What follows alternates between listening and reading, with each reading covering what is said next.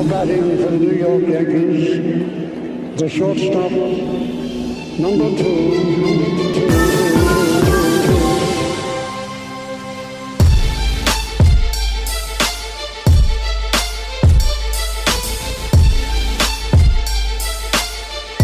Welcome back. This is episode 89 of the NYYST podcast, presented to you by NYYSportsTalk.com. I'm your host, Christian. As always, I'm joined by my co-host, Chris. You? And still on a train. Still on a goddamn train. How long is this train ride? Long train ride down to Florida there. Shouldn't it only take like a day? What was he doing? He was playing Topgolf last night. What, he sent us a video? Sent us a video, and I gotta say, he said he texted with the video. He said, pretty good for not swinging a club in 10 years. Let me tell you a little something about that. Last time Ryan swung a club, Stat Guy Rye swung a club, we were in Bermuda with my dad on a cruise. We show up to the golf course. So there used to be Cruise Guy Rye? Cruise Guy Rye. We show up to the golf course. We took mopeds there. My dad fell. And we get to the golf course. Ryan used to have a pretty bad temper. I think he still does, but I'm not sure. 3 holes in, the entire course was demolished. Broke his club, threw it over the ledge, and said, "I'm never fucking golfing again." That's what he said. That was his exact words. That was his exact words. And then so anyway, back to the video. He's in his backswing, and I was like, ugh. But then he goes through the ball, and it actually was pretty good. I gotta say. So he's not actually on a train. He's at a Topgolf somewhere. He's at a Topgolf now, which is a little sneaky. Yeah, that is. A little sneaky. Because he told us he couldn't be here today because he was on a train. On a train. Now he's in Florida, and he spent the week in Florida, Georgia, Alabama? back to Florida. No Alabama? Now he's back on a train. I'm a little suspicious about this. Yeah. I don't ask questions. But he's your brother. Yeah, I still And if don't. something goes down, the cops are showing up at your house. I have a gold card. Are you throwing your brother under the train? I have a gold card, so. That's only if you get stopped by the police. Like No, it works speeding. for anything. Oh, really? If the cops just want to ask you questions, you just give them the gold card. So, Mr. Stacy, can you tell me why there's a dead body in your backyard? Sir, I have a gold card. Okay. Okay, see ya. Well, you know who said see ya to free agency? Who? Nathan Eovaldi. See ya. Another one bites the dust. Signed with the Red Sox 4 years. What do you get? Just over 68? I think so. Something ridiculous. I Not know for the Red Sox, though. Do you blame the Red Sox? No, I don't blame them, but that was your guy. Right. For me? Yeah. It was, but not at that price. Not at that price. So this is what I brought up on Twitter last night, and I've gotten a lot of good responses from fans. Should the Yankees overpay for players just because, quote, they're the Yankees? I think what Yankee fans need to get over is that this is a new way. You say it all the time. George Steinbrenner's dead. It sounds crude and whatever, but he's dead. This is a new way that this team operates, and they're not going to do that. They're not going to do that anymore. They're going to spend their money wisely. And I always go back to the post-2009 years where this team stopped even making the playoffs.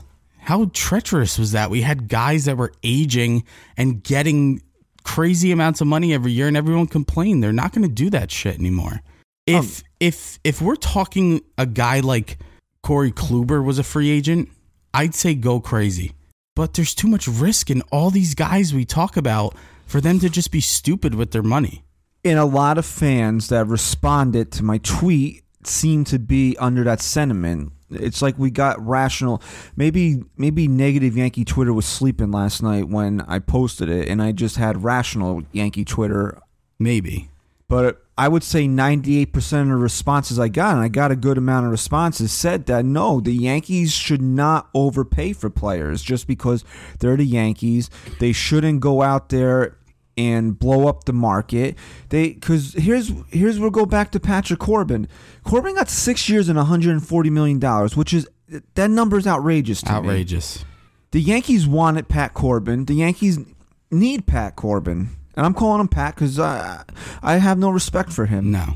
You want to take your money and go to Washington, take your money and go to Washington. Yeah. Pat. I'm not going to respect you, Pat. No, I got no respect for you. I ain't got no respect. But Now, you know that. If he came back to Cashman and said, look, I got 6'140, you beat that. I'm coming to you. I'm not even going to give Washington a chance to match it. Now, should Cashman have said, yeah, I'll give you 6 and 150? No, because it was outside of their blueprint. And if you looked at Pat Corbin's numbers throughout his career and they were off the charts, then maybe you get a little stupid with it. But he's not. He's just the sexiest name that was a free agent. He's a good pitcher in a weak. He was a good pitcher in a weak free agent market.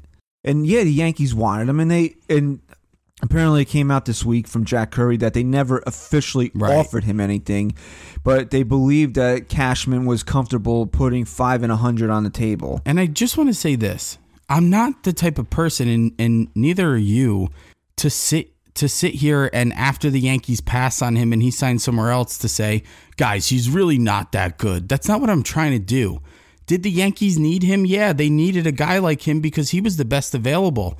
And I'm not trying to downplay it, but I'm trying to now rationalize why Brian Cashman didn't drop his pants for this guy. Because you got to really look at the numbers and say, was it worth it to go above and beyond at that point? And it's really not. You already got James Paxton, right? So if that move wasn't made, James Paxton wasn't on the table, I don't know, maybe you look at it a little differently, but everyone's downplaying James Paxton. There's people on Twitter acting like James Paxton, that trade never even happened. I can't even tell you how many tweets I fielded in the past couple of days since Corbin signed with the Nationals that people have said, what's Cashman going to do to improve the pitching staff? Did you, honestly, people, I don't want to come out here every time we record a podcast and yell and scream at the fans, but he got James Paxton. His goal was to get he used the words, what do you say, elite, top end, whatever, the words he used, 2 starting pitchers. He got 1. The winter meetings are, we're recording Saturday afternoon, so you'll hear this Monday morning. The winter meetings are beginning the day that you're listening to this podcast. Can he have the winter meetings to talk to GMs, to meet with free agents, see what the hell's going on out there? And look at it like this, because everyone's looking at James Paxton and they're going, he's coming over to the AL East. He's not a dominant ace. Guys, I'm not going to say it again. We have what we are supposed to call a dominant ace already. If this year Severino is falls into that rut again, then you can come back to me and say we need a dominant ace. James Paxton, if anything, gives this team stability, gives this rotation stability that you can trust this guy every 5th day, and we just brought him over here, and he's going to do a really good job for this team. This was a very, very good move. But here's something I want to ask you real quick, because if there's anything I give you credit for, it's stuff like this, that you're much better and you're very good at this kind of stuff and remembering it. Mm-hmm. A lot of fans out there are saying Brian Cashman doesn't know how to put together a pitching staff, doesn't know who to spend his money on. Off the top of your head, can you think of any free agent, elite? I'm not talking Patrick Corbin. I'm talking elite aces, bona fide aces in their prime that were free agents that Brian Cashman passed on. The big name that comes up time and time again is Max Scherzer. Okay. And when exactly was that? Scherzer signed with Washington going into the 2015 season. He got 7 years and $210 million from the Nats. Okay, and correct me if I'm wrong, but weren't we crazy high on the payroll with A-Rod still being on there, and we had Teixeira still on there? Mm-hmm. I mean... And McCann and Beltran and Tanaka and CC. And at that point, I can't sit here and confidently say that the Yankees knew they were on the brink of trying to rebuild this team, but we all felt it was coming there. It was getting there. It was coming close. And if they signed Scherzer at that point, guess what? We don't have guys that we have now. We're handcuffed yet again.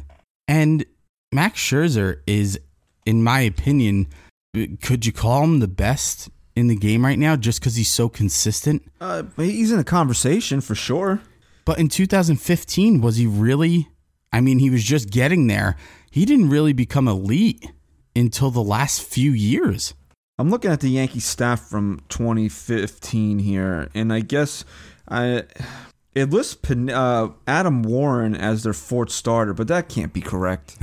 I don't think so. Because they got Nathan Eovaldi, CC, Tanaka, and Pineda, which there had to be somebody else in there. Adam Warren wasn't their fourth starter. Pettit, no? No, Andy retired. Andy retired the same year Mariano did. God, that was so long ago already. I can't believe that. No, that website was wrong because I knew we were missing somebody. CC, Pineda, Eovaldi, Tanaka, and Ivan Nova. Oh, Nova, duh. And that was the year that Sevy came up and made 11. Am I on the right year? You're all over. You know who we need right now? It's that guy, Ryan. Yeah. Sevy debuted in 2015? Well, yeah, yes, that was. He did. That in was 16 is when he struggled. Oh, yeah, you're 15, right. 15, he was actually really good. Yeah, no? so all right, yeah. So Sevy came up in 2015. I can't believe. When did he go into the bullpen? 2016. And he was really dominant. Because that was when he was really good. Yeah, he was correct me if I'm wrong. I believe they sent him down. He came back up, and he was in the bullpen. Yeah, and he was lights out. Yeah, in 2015, you got 29 starts out of CC, 27 out of Pineda, 27 out of Eovaldi, 24 out of Tanaka, and then it looks like Nova might have been hurt because you got 17 out of him, and then Sevy made 11. So going into the 2015 season, based on that, did it seem like the Yankees had a need for a starting pitcher? I mean, it wasn't as apparent as it is now. You still had CC. I mean, this was bad CC. Yeah. But Tanaka was there. And you had Nova, you had Pineda, who the Yankees still were hoping were, and Eovaldi. That's your five right there. Think about the confidence and the reluctancy to give up on Severino. We all know what kind of expectations they had out of him too. They didn't give up on him, and even as dominant as he was out of the bullpen, they kept telling us, no, he's a starting pitcher. He's a top-of-the-line pitcher. So with that in their mind, they're going to go throw money at Max Scherzer? See, revisionist history is so great because it's like, yeah, well, if the Yankees would have done this, but then you don't look at what could have happened. Think about if the Yankees throw that type of money at Max Scherzer, he signs here. That means, maybe they move Nova, which in hindsight's not a big deal. They trade him for something, right? Mm-hmm. But then now Sevy's blocked. He's in the minor leagues. Now maybe you make that deal for Chris Sale in 2016. Yeah. Because now maybe I got Scherzer, I got Tanaka, I got CC. Maybe Cashman feels a little bit differently about trying to acquire Chris Sale and trades Luis Severino in that deal. And guess what, folks? If the Yankees don't rebuild and call a guy named Aaron Judge up, the Yankees never had these crazy scouting reports and expectations from Aaron Judge. There was talks of that who was it? The Braves. The Braves trade that Judge was included in. Yeah, so was Gary Sanchez. And so was Gary because they didn't really know what kind of great talent these guys were. If you have to read Brian Hoke's book, which I gave you like 9 months ago. Which I have to go through it. Which I guarantee you never even opened. But the Yankees knew the type of talent that Gary Sanchez was. But not Judge. No, I'm not going to say anybody ever thought Aaron Judge was going to be a perennial MVP candidate, which he kind of is morphed into. But he was a first-round pick. It's not like they thought he was a bag of trash. But my point is, if they get Scherzer at that point in time, and they're still building upon what they already have, do they rebuild in 2016? They probably trade Aaron Judge. Right. So you don't know those things. That could have been a genius move, not getting Scherzer. You can't really look at that. Yeah, because if you look at it on the surface, Scherzer and Sale at the expense of Sevy and Nova probably looks really pretty good right now. Yeah. Really good right now, right? Mm-hmm. But are you willing to take that risk that maybe Aaron Judge gets moved because the Yankees are in a win-now mode in 2015, 2016? And they couldn't be. They were so handcuffed that getting Scherzer would have just made it worse. It would have made it worse. We'd be even more miserable now. So back to your original question, what's the big free agent pitcher that Cashman has missed out on? It's Max Scherzer. But again, we're looking at the rotation in 2015.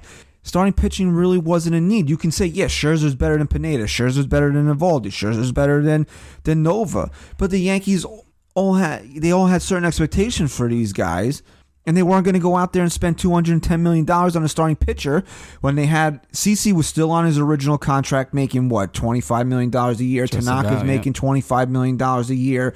They had McCann on the books. They had Beltran on the books. A-Rod, Teixeira, who has bronchitis? Jacoby Ellsbury. So they had all these big contracts on the books, and now you're going to throw $210 million at an area that, realistically wasn't a need. I can't, I just don't see it. It's because everyone takes our mindset now, and they think it's the mindset from back then. We could really use Max Scherzer right now. Well, duh, but did you really need him? I mean, honestly, did you really need him in 2015? No. Like, if Didi's healthy right now, right? I'm not even thinking about getting Manny Machado. I disagree with you, bro. But think about it. If Didi's healthy right now, where are you playing Manny Machado? Didi's injury is opening a door for Manny Machado to get here. It just seems too perfect. It seems too perfect. If that Didi's Manny was talked about so much. If Didi Gregorius is healthy, where is Manny Machado playing on opening day? I think Cashman is a lot more aggressive in moving Andujar for a top tier pitcher. No, that's something that you got to take into account there. But I still think how in your mind, in your gut, without going too far into it, because since doing this podcast and starting MIY Sports Talk, it's very difficult to just look at things as just a fan instead of really trying to dive into it and be rational. In your mind, how likely do you think it is that Kluber or Bauer end up on this team? Here, probably 30%. Okay. I feel, as a fan, I just feel confident about it, but I think it's just my expectations. I think it's just my excitement as a Yankee fan. You could, I'm hoping that Cashman pulls something off for one of those two guys. It's better than anything out there in the free agent market. Are you okay giving up Florial and Andujar for Corey Kluber or Bauer? Florial is not even a thought in my mind right now. Right. I agree. If you're telling me 2020 or 2021 for this guy, I don't care. No, I don't either. I agree. The only reason why I'm open to trading Andujar is because Manny Machado is sitting out there. That's the only reason. If Machado's not a free agent, I don't want to trade him. And even next year, when Nolan Arenado's a free agent. So, if you whiff on Manny this year, you can go out and get Arenado next year. Those are the only two reasons why I would be okay with trading Andujar. But if I don't have those options at third base to replace him, I don't want to trade Miguel Andujar. The guy was phenomenal last year. Yeah. It's so funny seeing, there's a lot of rational Yankee fans out there okay with giving up Andujar for a top starting pitcher. I'm actually shocked. I thought there would be more outrage. And it's what I was going to say to follow up the Machado comment. The Yankees need a left fielder. We love Brett Gardner, but come on, I don't want the guy to start every day. No, yeah. And honestly, I would feel a lot better with Bryce Harper playing left field than Giancarlo Stanton. I'll ask you another question. So that's why I'm pushing, before you ask your question, for Harper, because in my mind, and maybe you can call me crazy if you want to, I see a need in the outfield for Bryce Harper. I couldn't agree with you more. And he's left-handed. My next question, putting aside MIY Sports Talk, we've never done this. Put aside all the research and the rational thought of money and contracts and all of that. Are you a little frustrated and impatient with Brian Cashman right now that another starting pitcher hasn't gotten here yet? No, because I don't think I would think of this any differently if this was 2-3 years ago before we had started. I definitely would. Yeah, I know for a fact. You know that. You would be flying off the handle right now. Yes. I absolutely would be. And you've been pretty close to it a couple of times. I have, and you want to know why? Because regardless of all of this, it's not that I think the Yankees are being reluctant or not trying to make this team better. It's that with all the social media out there now and the tweets, Patrick Corbin takes a shit at Yankee Stadium and it's being reported the second he flushes the toilet. It's like constant. So you have all these updates and you're constantly refreshing your feed and you're waiting for something big to happen. You're hearing these names, Yankees going after Evaldi now. They were after, Patrick Corbin. They're after this guy, that guy, talking to the Indians. You have those expectations, excitement. So to hear these guys sign then with other players, it didn't make sense for the Yankees to sign Evaldi or Corbin at those prices, but it's still a little frustrating in a sense of I just want something big to happen. All right, so let's say the Yankees go out there and they sign, you want something to happen, so they sign J Happ, right? And then all of a sudden, Indians are like, well, you know what? We're going to give away Trevor Bauer, and we're really not going to ask a lot for him. And then you see what he gets traded for, but the Yankees are now like, shit, we just signed J Happ. Because the fans wanted us to do something. Yeah. No, I agree with you. So you have to, this is what I'm trying to tell, I want people to understand. You can, if you really thought Patrick Corbin was that good and you're upset that he's not a Yankee, fine, that's your prerogative. I disagree with you, but that's your right. But wait to see what the full picture is. You don't know what Brian Cashman is doing. Right. You don't know. You don't know who he's talking to. That's why everyone upset about James Paxton being here. Those people that are upset because they think he's the end-all, be-all when it comes to the offseason. He got this guy because he's part of the puzzle. He's just a piece. Cashman didn't get Paxton and then sit back down on his ass and say, all right, here we go. We're good. And I've said it on here before. How many times have you heard the Yankees are a lock for this guy and they don't get him? Yeah. How many times have Brian Cashman went out there and got somebody that you're like, I didn't hear anything about that. Yeah, you knew there was interest in James Paxton, but nobody reported it. And then all of a sudden, I'm pulling up to my driveway, and it's like, James Paxton's a Yankee? Yeah. I didn't hear anything about that. I actually read a really, really good article. And the same, before you get into that, and then the same thing with last year. Yankees weren't linked to Giancarlo Stanton. And then all of a sudden, Giancarlo Stanton's a Yankee. Yeah. And that's why the less I hear about Bryce Harper coming to the Yankees, the better more, I feel about it. Because Brian Cashman's not going to be like, yeah, guys, we really want Bryce Harper. Because what he wants to do is to create the illusion that they don't want him. Because as soon as the Yankees get involved in something, the price goes up. I read a really good article on a journalist that was, in Major League Baseball, reporting on Major League Baseball. And he talked about how difficult it is to have a credible source within an organization because every GM, every Oh, so you mean all these jagoffs on Twitter that have sources, they're not credible? Sometimes yes, sometimes no.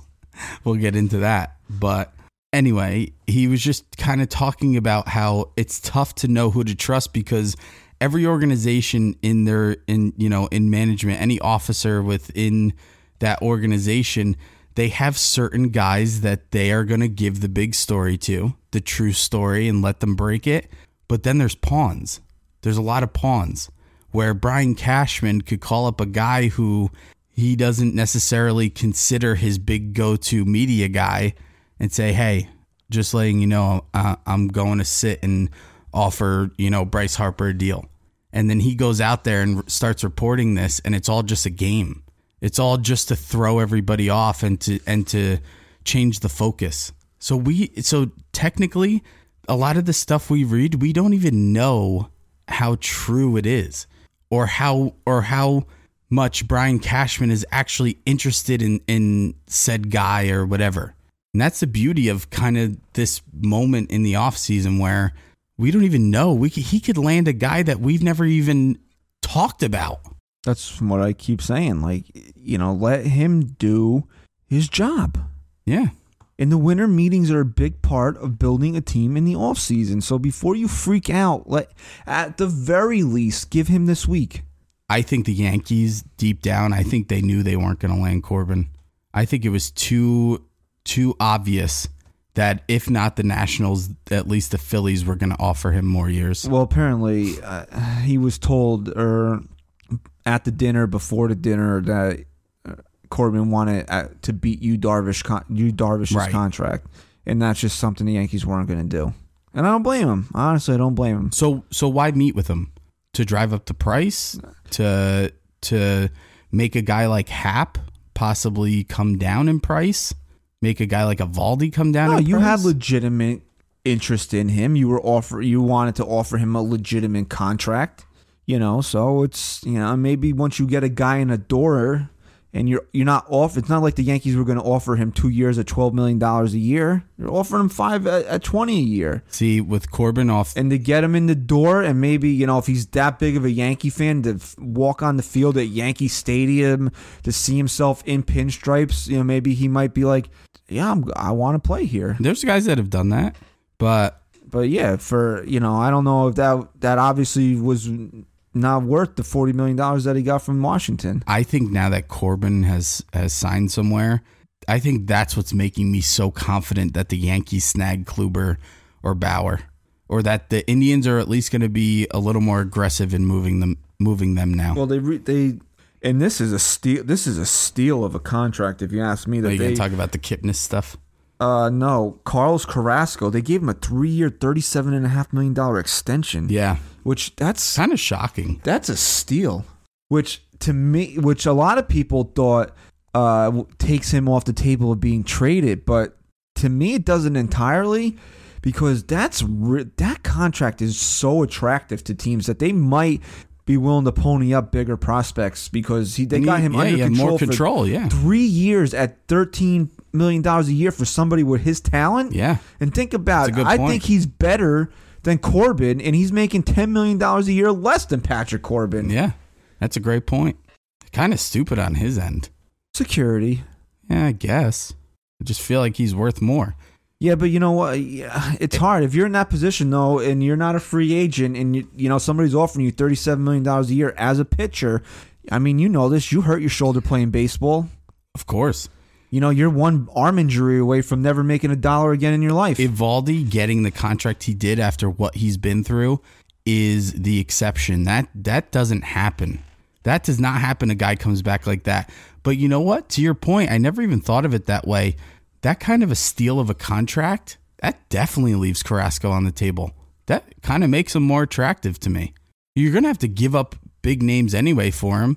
Now you just have a guy who's under more control. Yeah, so that's why I'm saying a lot of people thought that took Carrasco off the table. I think you might have to look at it that teams might be more inclined to try to pry him away now, knowing that they got that type of talent at that price for 3 more years. Sure, because these GMs know that they were going to have to give up something big for him anyway, and I think that move was in the Indians' favor. That was a savvy move by Chernoff, because either A, you keep a really good pitcher on your squad for 3 more years at really, really good money, rate. Or you actually just upped his trade value. Yeah, you actually did both in that one move. So, obviously the Yankees are going to have to make a move somewhere. They need a starting pitcher. As we sit here and talk a couple days before the winter meetings actually open here, I ran 2 polls on NYY Sports Talk Twitter this week. We'll break them down a little bit right now. The first one, and I posted this before Eovaldi signed with the Red Sox. The first one was, out of the free agent pitchers remaining, which one would you like the Yankees to sign the most? And it was Hap, Eovaldi, Keuchel, and Charlie Morton. How do you think the fans voted on that? I'm going to cheat because I think I know. Hap, yeah, it was Hap 38%, DK, which is, if he ever became a Yankee, that's what I'd call him. I'd call him DK. Got 33%, Nate got 21%, and Charlie Morton way behind it, 8%. But I read an article today that the Yankees might shift their attention to signing Charlie Morton. Really? And to be honest with you, I'm a little intrigued by it. Apparently, Morton only wants to pitch 2 more seasons. You'd have to give him an average annual salary of about $15 to $16 million a year. That's kind of high. Not really. Not for 2 years. Okay, you're right. You got to think about it. If you can get him for 2 years, you're right. And if you look at his numbers, he was a really, I have Charlie Morton pulled up here, a guy that pitched in 1884. It's not the Charlie Morton I'm looking for here. Are you sure? Yeah, I went to Charlie Morton that actually pitched this century. Charlie Morton, if you look at his numbers previous to becoming an Astro, they're running the mill. He's got an ERA on here as high as 7.57, but as low as 3.26 in his years previous becoming an Astro. Now, he goes to the Astros, all of a sudden he finds his spin rate, and he backs it up with a 14-win season and a 15-win season, where last year was his best year as a pro, the only time he's ever made 30 starts, and had his lowest career ERA at 3.13 at 35 years old. Now, we all know, we can all read the tea leaves, listen to Trevor Bauer conspiracy theories of what might be going on down there, but is it worth the 2-year gamble for the Yankees? If they didn't get James Paxton, no. But because we do have James Paxton, I'd be willing to roll the dice. Do you trust Larry Rothschild to get the best out of him like Brent Strom has gotten out of him down in Houston? My reasoning for not wanting Larry Rothschild on this team anymore is not because of his production. Because I've said it a million times. If you actually, instead of just reacting on how you feel at the surface, look into the pitching numbers since he's been the pitching coach of the New York Yankees. They're through the roof. They're better than most. So I don't know if I could say I wouldn't trust him with it. I just don't want Larry here regardless of that because of some stuff that went down last year. But yeah, I got to say I would trust him. And you know what? You said it best. 2 years, you're really not risking much. What's the worst that happens? He makes 10 starts here and he has a 7 ERA through June. I don't know if that would happen. I'm just saying, though. You're saying what's the worst that could happen? It's June and he's 0-9 with a 7.1 ERA. That's the worst that could happen. You could say that about anyone, though. But you said what's the worst that could happen? Realistically. I don't think that's realistic. No, I think if he came here, the worst that would happen is he'd be an average pitcher again and pitch with through a 4 or 5 ERA, and I'd take that. Would you? I would, because I think Charlie Morton at least has the makeup to go out there every 5th day and keep control of himself. Whereas Sonny Gray might have had that same type of ERA, but he went out there, and on those days he didn't have it, he was putting everyone at risk. The bullpen, these guys throwing way too many innings. I don't think Morton would do that. I think Morton has enough control mentally and physically to, even if he wasn't the most dominant, to still eat up innings and to still do his job every 5th day. So now that Eovaldi's off the board, out of the 3 guys remaining, is Happ your first pick? Free agent wise? Out of the guys if you're telling me that they're not going to trade of anyone, maybe I'd say realistically Happ would be my first pick, but Keuchel is probably the guy I'd rather have. You're going to have to lock him up longer term, though. And I'm okay with that. Okay. I'm okay with that right now. I would be intrigued by Charlie Morton for 2 years because you're not tied down. If it doesn't work out, it's, it'll probably be an easily movable contract. Yeah, I agree with you. I'm intrigued by it. But again, is Happ going to price himself out of what the Yankees are willing to pay him? Probably. Yeah, honestly, he's going to get offered more than what the Yankees are willing. I see it coming. I really do. But here's a question I have to ask you. Again, a lot of questions today for you. Mm-hmm. I read an article. I was doing a lot of reading, trying to get my reading in, my practice. And I read an article that the Yankees could shift gears here and not necessarily be so aggressive on a starting pitcher anymore, and instead look to build a stronger bullpen, spend more money that way, and get Harper or Machado and be done with it. But at that point, who's your 5th starter? You can't bring Sonny Gray back. Right, that can't happen. And then who's the other choice? Bidwell? What's his name? Bidwell? That won't happen, no, right? Absolutely not. So then that can't be. You still got to get someone. If Brian Cashman didn't unequivocally state that he's trading Sonny Gray, at that point, if you're telling me now you're bringing in 3 top-level relievers and getting Bryce Harper, and you're going to just deal with Sonny Gray and hopefully maybe he's decent this year, yeah, I could live with it. I guess I could live with it. But you can't come back from what Brian Cashman said. You can't be just No. on Yankees pitchers and catchers report on February 13th. You can't be like on February 13th seeing Sonny Gray strolling with his gym bag and be like, it's just kidding, bro. Just messing with you guys. Just I'm kidding. here. Just kidding. Like, you can't do that. No. If he didn't, like I said, if he didn't just flat out state, I'm trading Sonny Gray, and Sonny Gray came back and he did those things, you are pretty pissed off that Sonny Gray's still in your rotation, but you deal with it. I don't deal with it. I'm very disappointed at that point. Yeah, but he said, I'm trading this guy. You don't come back from that. You can't come back from that. He said he went even a little further than that. If I expect anything to happen during the winter meetings, it's that Sonny Gray no longer gets his fan mail sent to Yankee Stadium. What fan mail? Somebody likes Sonny Gray. Somebody has to like Sonny Gray. Because it wasn't even like Cashman was just like, yeah, we're probably going to look to part ways with Sonny Gray. And I know there's teams out there that he's attractive to, and he could be a really good pitcher. He literally, before he said any of those nice things, he was like, look, I'm sick of trying to make this work here because clearly it's never going to. He literally said, I don't want to push this rock up the hill again, only for it to roll me over. Come on, you can't bring a guy back after saying that. That's what I'm saying. If he didn't say any of those things and brought back Sonny Gray, yeah, you'd be disappointed. But be like, all right, you know what? It's one more year of Sonny Gray. Right. But he said that shit. He said it. It's like going to your friends, right, and saying you're with this girl and you're just like, I can't deal with her anymore. She's such a B, and I hate her. She's so obnoxious. What a bad woman. I'm breaking up with her. I'm dumping her. And then you show up at the Christmas party. Hey guys, Susie's here. And it happens all the time. And you're just like, come on, man. You deserve better. And Susie deserves better. And then it's just like, guys, I was just mad at Susie that day. It's not like I really do love her. Like, look, she's pretty, right? She's pretty.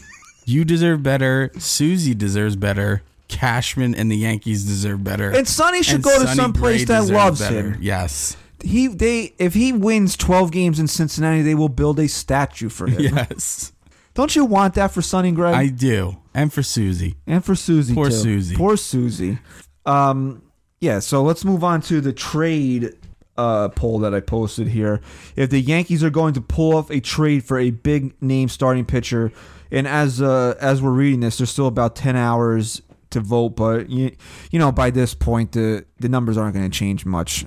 Who would you want them to target? You got Mad Bum, who, thank God Ryan's not here. He was just jumped through the ceiling. Corey Kluber, Trevor Bauer. Or I couldn't think of a good fourth one, and I put Zach Greinke on here because his name has been floated around, and Arizona would love to move him, so I put him on here. So, who's your pick out of those four guys? It's kind of tough.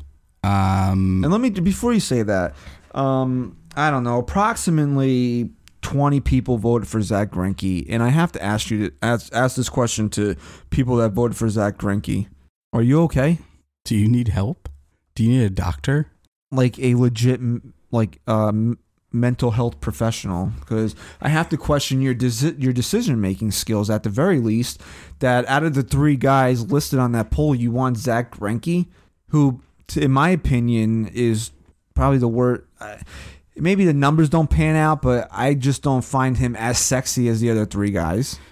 And if you're worried about money, why are you paying? This guy is owed 3 years and $105 million. That's crazy. That's crazy. At 35 years old. And he's a guy who doesn't have the mental makeup to be successful here.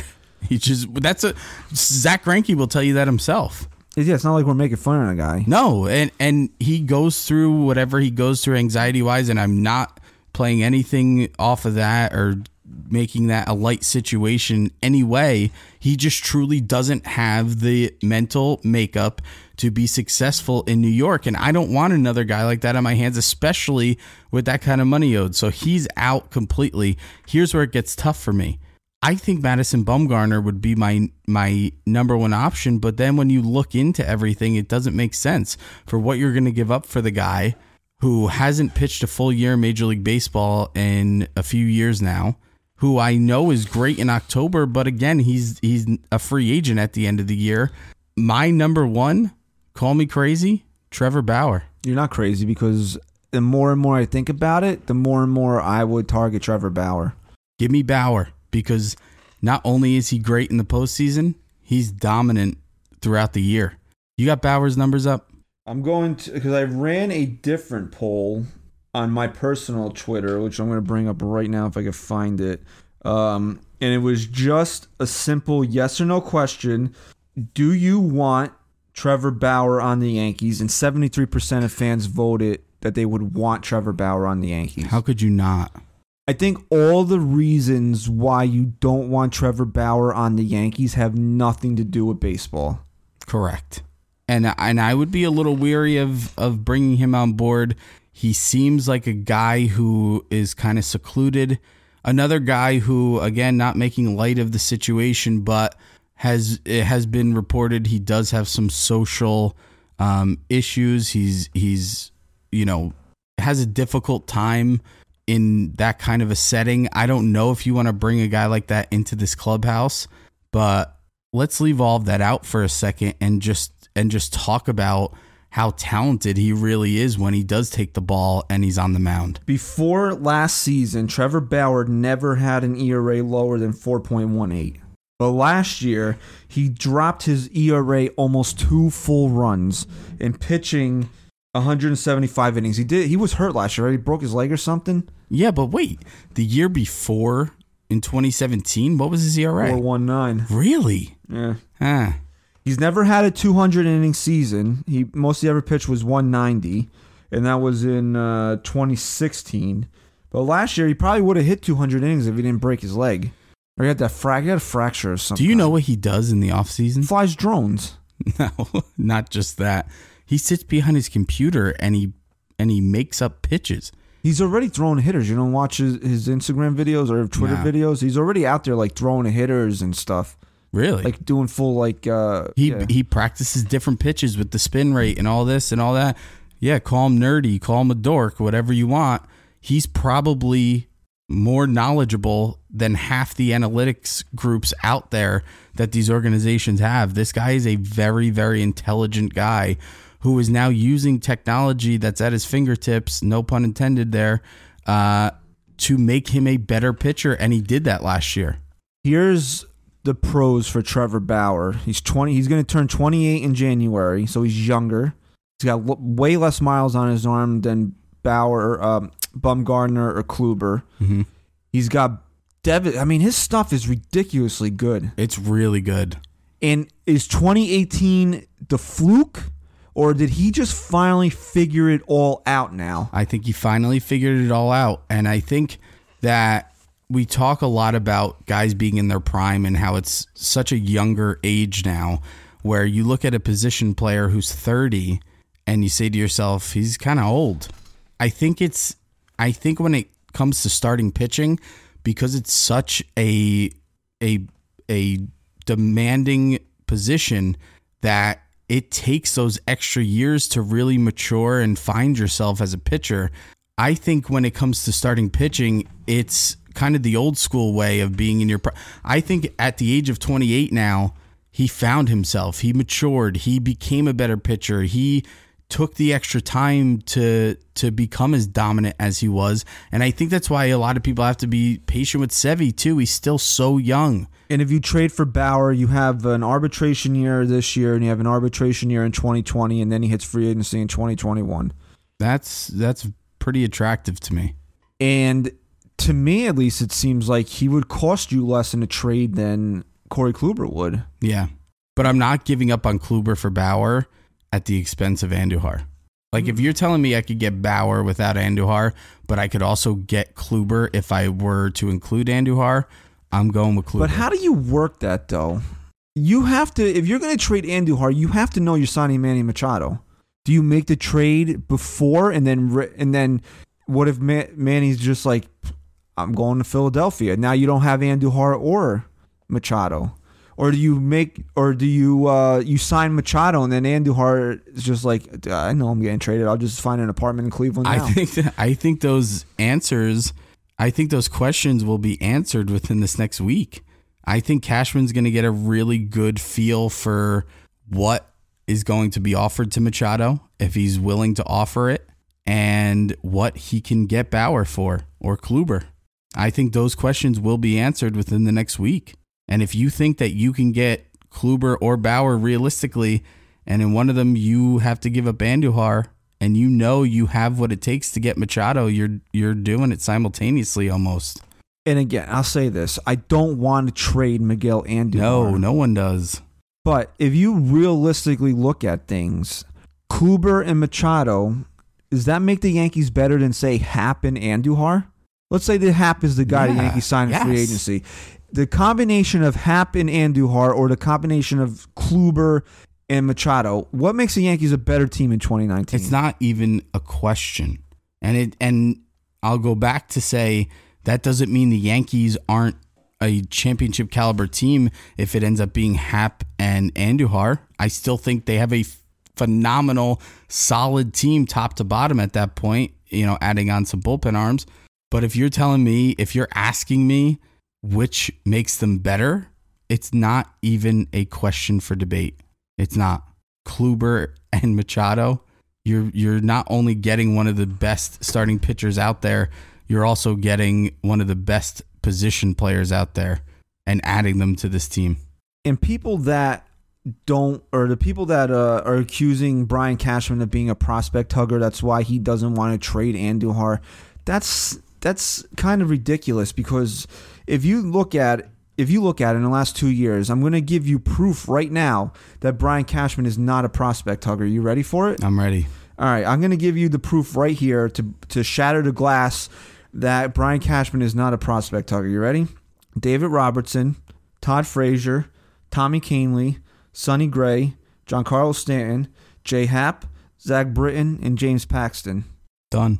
Convince me. So if he hugged his prospect, how did all those guys get on the Yankees? Cashman was actually brilliant getting all these guys in, building their value, and then dealing them for the right pieces. There's only one guy that is truly untouchable that Cashman's not going to trade, and that's Torres. But when you bring guys up, when you deplete the team and you bring guys up like Judge, Sanchez, and then Torres, Andujar, and these guys immediately pan out, you no longer are sitting there and saying, I can't get rid of these guys. Think about what these guys in the minors are going to be in 3-4 years. No, the guys that they brought up are so good and so talented that now it's time to build upon the young talent that already did come up. Cashman's not hugging anyone. Would you even want Torres traded for anybody? No. And is he the only guy you can say that for? I mean, yeah, we're not including guys like Judge, right? Obviously not. No, yeah. And Andujar's not even really a prospect in my mind anymore, but he's probably your biggest... And neither's Torres. He's probably your biggest trade chip, though. And the writing was on the wall to me when he didn't start Game 4 of the division series. Yeah. So that's not going to be a guy that you're telling me the Yankees aren't going to be willing to trade for a starting pitcher who is going to help them win a World Series. And again, if I don't have an option like Manny Machado out there to replace him, I don't want it. I would not even think about trading him. If you're telling me that you're not okay with them trading Andujar for Kluber or Bauer or whoever, then you're telling me that you're risking Andujar not even being in the game come ALDS, ALCS, World Series because you didn't want to get rid of him for a guy who could be pitching you through those games and winning you a championship. And as great as Andujar was, how many at-bats was he averaging in the postseason? 2 a game? Yeah. Because he was being taken out early anyway. What was going to him, getting him out of the game is what, the 5th, 6th inning? As great as Andujar is, as much as we love him, I don't want a guy who the Yankees can't trust in the postseason. That's when it matters the most. I'd rather turn him into a starting pitcher who is going to carry this team through the big games and to get us to where we need to be. And CMB was, for some god-awful reason, on Saturday morning, and I was listening to him on the way over here, and they said that, if the Yankees trade Andujar and bring in Manny Machado, the fans aren't going to like that. And the fans really are not. They're not going to take to Manny Machado. I don't know where that comes from. No, that's just stupid, irrational thoughts. If he sucks, yeah, no one's going to like him. Of course. But if he comes here and he hits even if he hits 285, 290, gives me 35 and 100, you're going to. Why? Because he jogs to first base. You're not going to like him? I don't know about that. I just want to ask one last thing. I'm sure you're ready to wrap up soon. No, I have one more thing I wanted to bring up, but you can. It's just a quick question that came to my mind the other night. I was thinking about Tanaka because I was really diving into this thought that Cashman doesn't know how to build a pitching staff, doesn't know how to spend his money, and they offered Tanaka a lot of money on a guy who never pitched a game in Major League Baseball. I'm going to ask you two parts of this question. At this point in time, is the Tanaka deal garbage to you? That's a very loaded question. It is. At this point in time, would you say that deal was just a waste of money? No. Is it a waste of money? No, it's not. If he pitches here for X amount more years and the Yankees continue to fall short and never win a championship, will you look back and say they never needed Tanaka? No, they still need it. Who would be in the rotation if they didn't sign Masahiro Tanaka? I don't know. I'm just talking based. Are you telling me then if they didn't go get Tanaka, then Scherzer would have been here in 2015? No, I just think that, and this is my point of all this, Tanaka's such a roller coaster throughout the season, and throughout the season never really panned out to what we expected. And I think that if they don't win a World Series with him, that you can look at that contract and kind of shake your head at it. But if he continues to be dominant in the postseason and carries this team through a World Series, that's going to be a guy that you look back and say Cashman did a phenomenal job with. Or it's going to be a guy that people use against Cashman for spending that money on. Chris, you want to hear his numbers here? I do. They're 2014, and he missed the latter part of the season, but still, when that elbow injury first came around, 136 innings. He went 13-5 with a 2.77 ERA. 12-7 the following year, 154 innings, 3.51. 2016, 199 innings, which is his career high. 14-4, 307. And then 2017, I don't know what the hell went on with him there. 178 innings, 13-12, 4.74. And then last year, 156 innings, but 3.75, right? 3.75. He went 12-6. How could you say that was a bad contract? He's missed time due to injuries, but outside of 2017, when he's been on the mound, he's been really, really good. You can't say that's been a bad contract. My biggest point is that he's so dominant in the postseason that I need him to carry us through. I need him to win a World Series, and I can sit back and say that Tanaka deal was one of the best free agent, whatever you want to call them, international signings that Cashman's had. It still ranks up there as a pretty good one. Yeah. As of right now. I agree. Look at his numbers. You can't argue those. I agree. We got kind of a little sidetracked here, and the last thing we'll bring up here today when we're talking about the Indians pitchers is that you read rumors that the Indians might want to tie Jason Kipnis to a potential deal with, say, Trevor Bauer, because they want Kipnis gets $14 million next year. It's on last year of his deal, and then you would have to pay him a $2 million buyout, so he'd cost you $16 million on the books in 2019. I think if you're getting Bauer and Jason Kipnis... You're not getting Machado? No, not that you're not getting Machado, but that is such a no-brainer for the Yankees. That deal makes sense every single day of the week. I don't know how credible that is, or if it was just a theory. Was it reported that the Indians were actually throwing that out there? That's they what want they to get rid of his contract. They definitely want to get rid of his contract. They don't want to pay. So that wasn't just a theory that some writer put together that the Indians could want to do that, and that would make the most sense. It was the Indians implying that was their goal. Well, think about it like this: the Mariners had to tie Edwin Diaz to get Robinson Cano out of there, right? So if they really want Kipnis off the books, they're going to tell their biggest 2 trade chips, you want them, you got to take this contract back. Right? Yeah, I think it makes a bunch of sense. Kipnis is a second baseman. So right there, that fills an immediate need for a middle infielder. You play Glaber, as much as the Yankees don't want to, but he's your shortstop until Didi gets back. And Kipnis slides into second base. Now, you're listening to Indians people say his production is down, but, a guy put in 147 games last year. His batting average was low, 230. On base, kind of low, 315. But the power production was there. 18 home runs. He had 28 doubles, 75 runs batted in. And guess what? Guess what he does? Puts the ball in play. He swings the bat with his left hand, or from the left side. And he's a contact hitter. Not when you're batting. Not when you're batting. No, I mean like he puts the ball in play. Does he have a lot of strikeouts? He had 112 strikeouts last year and 600 plate appearances. What were they before though? 2017 was an injury season. So the most strikeouts he's ever had in a year is 146. But last year you're telling me 116? Yeah. That's half of what Stanton and Judge put up. Yeah, so he doesn't strike out a ton. He's a left-handed hitter with some pop in his bat, and you're going to plug him in to play second base half the year. Is that terrible to take that on for 1 year at $16 million? No, not at all. To get Bauer? Absolutely and not. if you know that the Indians are tying that contract to Trevor Bauer, you're not going to have to probably part with Miguel Andujar. Right, exactly. And then you don't need Manny Machado. Exactly. Now you could get Bryce Harper.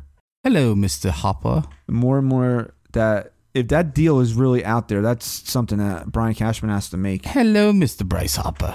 Welcome to New York. So we're both in agreement. I mean, like that's something the Yankees have to do if they're being presented that. If that's a realistic option, it's a no-brainer. It's a no-brainer. You know what else is a no-brainer? I'd have to say Digsies.com is a no-brainer because not only have I now won money on Digsies.com, but my cousin has now won a ton of money on Digsies.com. Because you know who he bet last week? Who do you bet? The Giants.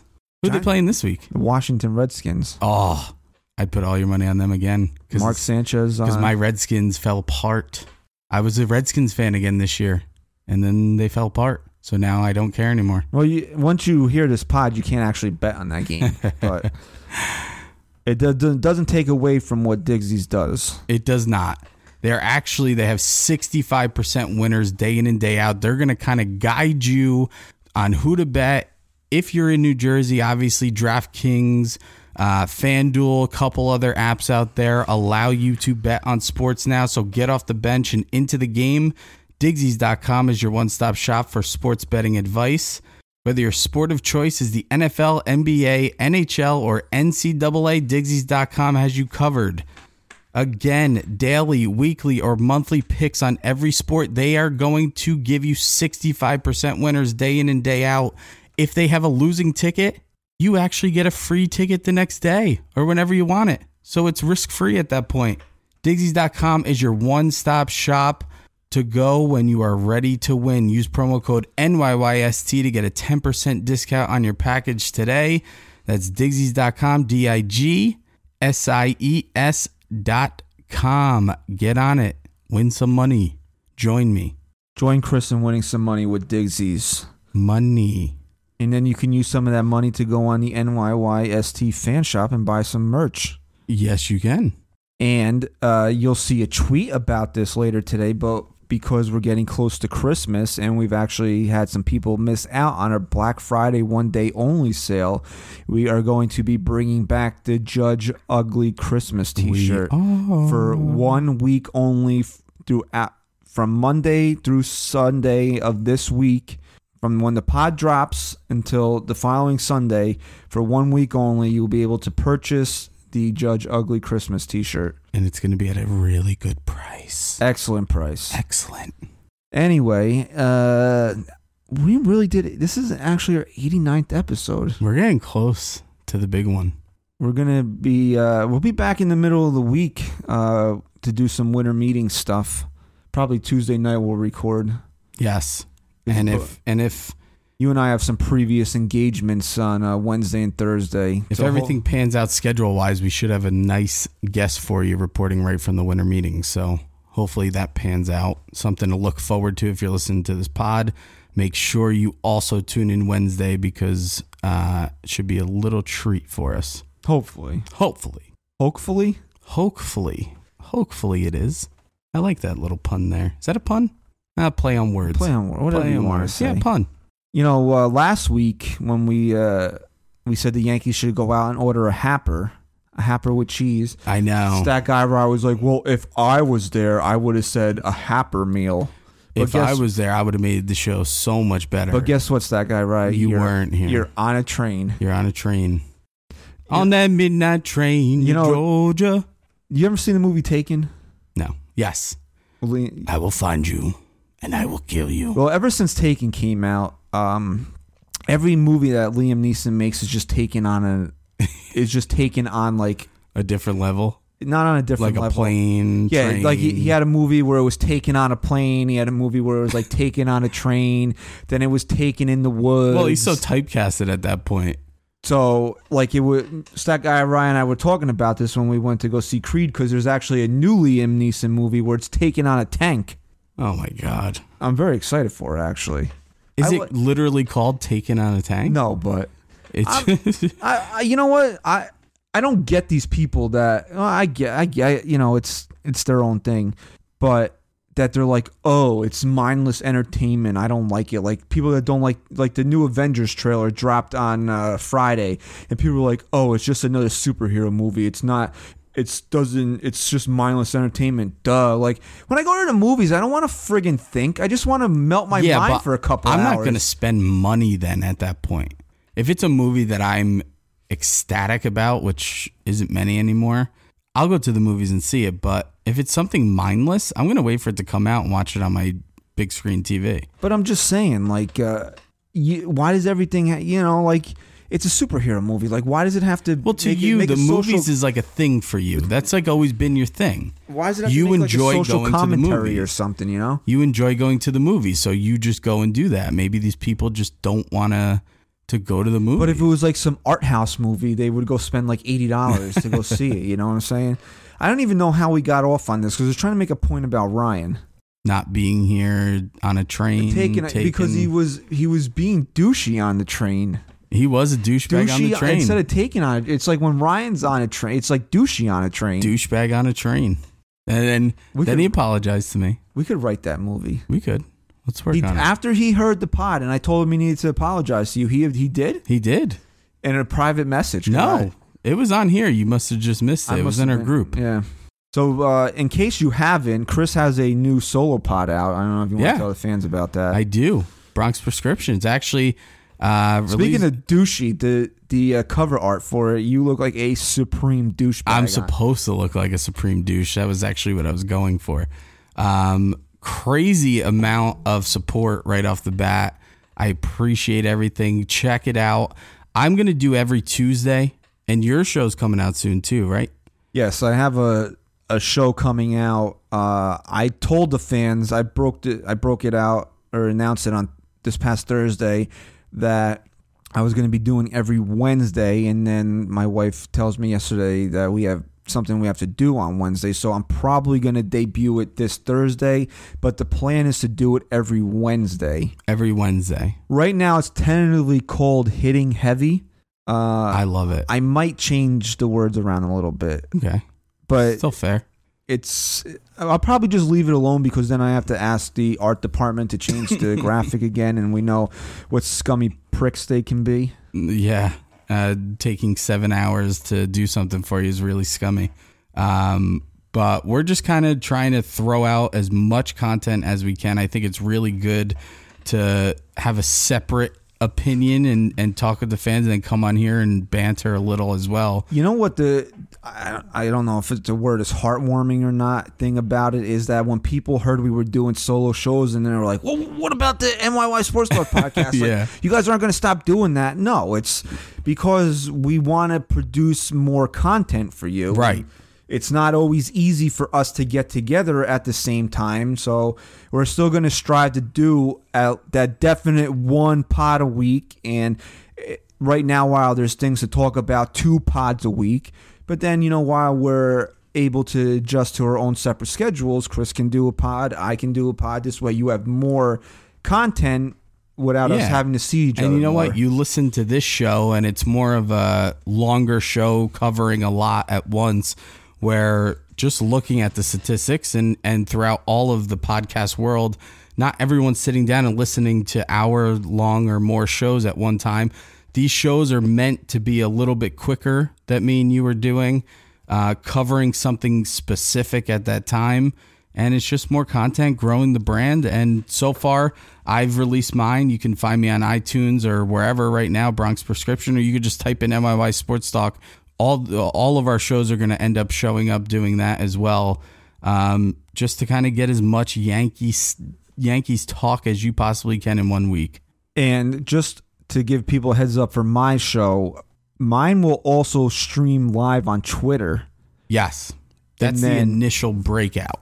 And then whenever Chris gets around to it, I mean, I bust his balls a lot, but I got it. It's the Christmas season, and I'm going to be nice for like 12 seconds. I like this. My man does so much work behind the scenes that this entity wouldn't exist without him. And thank you. When he says that he's smarter than me, he's smarter than me in the fact that I could never, ever do this, because I just don't have the patience or at this point in my life the wherewithal to understand it all. So, I mean, NYY Sports Talk, the whole technical aspect of it, behind the scenes stuff is all run on his back. So, why, Christian, I thank you. So there you go. And yes, while my pod will be Yankee centric, I will talk other things in it that, I like that. Chris does not want me to bring up so much. I love it. On the show. Like, yeah, we banter a little bit about off-topic stuff. Like when we have Joe or Dan on, I'll bring up a WWE question, or I'll try to slip in some Rocky talk or some Avengers talk or whatever. But I would say if we're gonna do a half-hour show, 20 minutes will probably be dedicated to the Yankees and 10 minutes will be for other stuff that I'm interested in, so that fans can have a little bit different side, because I know there's a lot of fans out there that also have other interests besides the Yankees that I do get asked my opinion on Twitter. So now you'll have a pod, a live video stream to do and hear about those types of things. I like that. And what the craziest thing about this goddamn show is, the two of us were sitting here this morning like, what the hell are we going to talk about? And we're over an hour and 15 minutes now. Yeah, we'll probably be, by the time I'm done doing my work on this, probably be closer to an hour. So anybody that loves NYY Sports Talk is going to get more of Chris, more of me, and be sure to send Chris a thank you tweet for all his hard work behind the scenes. But just know that I'm the real talent. Yeah. I'm the talent. I'm in front of the mic. Right. I carry this whole thing. I'll let you run with You're that. behind the mic. You carry it back there. Right. I agree. I'm going to agree with you. That's fine, right? Okay. I'll give you that. All right. So this has been episode 89 of the NYY Sports Talk podcast. We thank you for listening. You sat through this whole thing. The last 10 minutes you probably skipped out on. It was just my favorite part of the pod. Just us bullshitting about you stuff you probably don't even care about anyway. Yeah. He'll play that at my funeral. Remember? Remember that one time he said something nice about me? Yep. Anyway, nice empty chair over here. Nice, so empty. You think he'll be off the he'll be off the train by the time we record on Tuesday? Yeah. He'll be back. I'm a little nervous to see him though. I don't know how a train might change a person. I think he'll be okay. I think he'll put on a nice act for us. All right. So head to Twitter and follow us there at NYY Sports Talk. Winter meetings, the whole big shebang begins Monday. As you're listening to this, the GMs and everybody will start arriving Sunday night. A lot of the business, the heavy hitting, will start Monday and last throughout. I really think it's Thursday. Thursday is probably when they do the Rule 5 draft? I believe so. So really, Monday, Tuesday, and Wednesday, most of the work is going to be done. hopefully by the time we record on Tuesday, we'll have something juicy, like a nice big fat steak on the grill. The main course. I'm excited. Me too. I this is like Christmas for baseball fans, and you want that, and you want the bike. You've been begging Hanukkah, your parents, or Hanukkah, Kwanzaa, whatever it is, whatever the holiday is that you celebrate. That if you're also a Yankee fan, this is what that is.